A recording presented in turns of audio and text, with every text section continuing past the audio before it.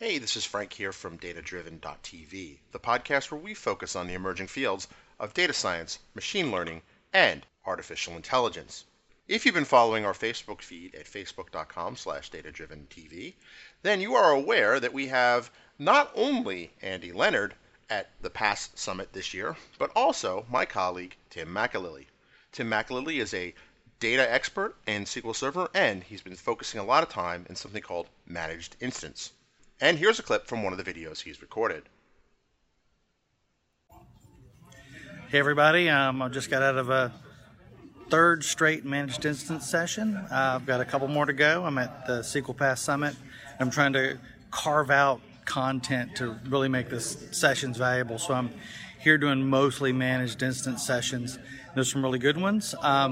Tomorrow there's one delivered by the product group. I'm looking forward to it. And then let me show you the session just wrapped up.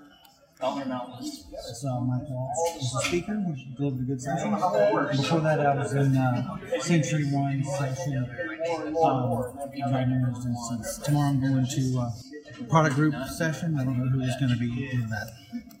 Anyway, talk to you later. I'm actually going to go and have a drink at the Vendor Expo, and then there's a place up the road that sells pie.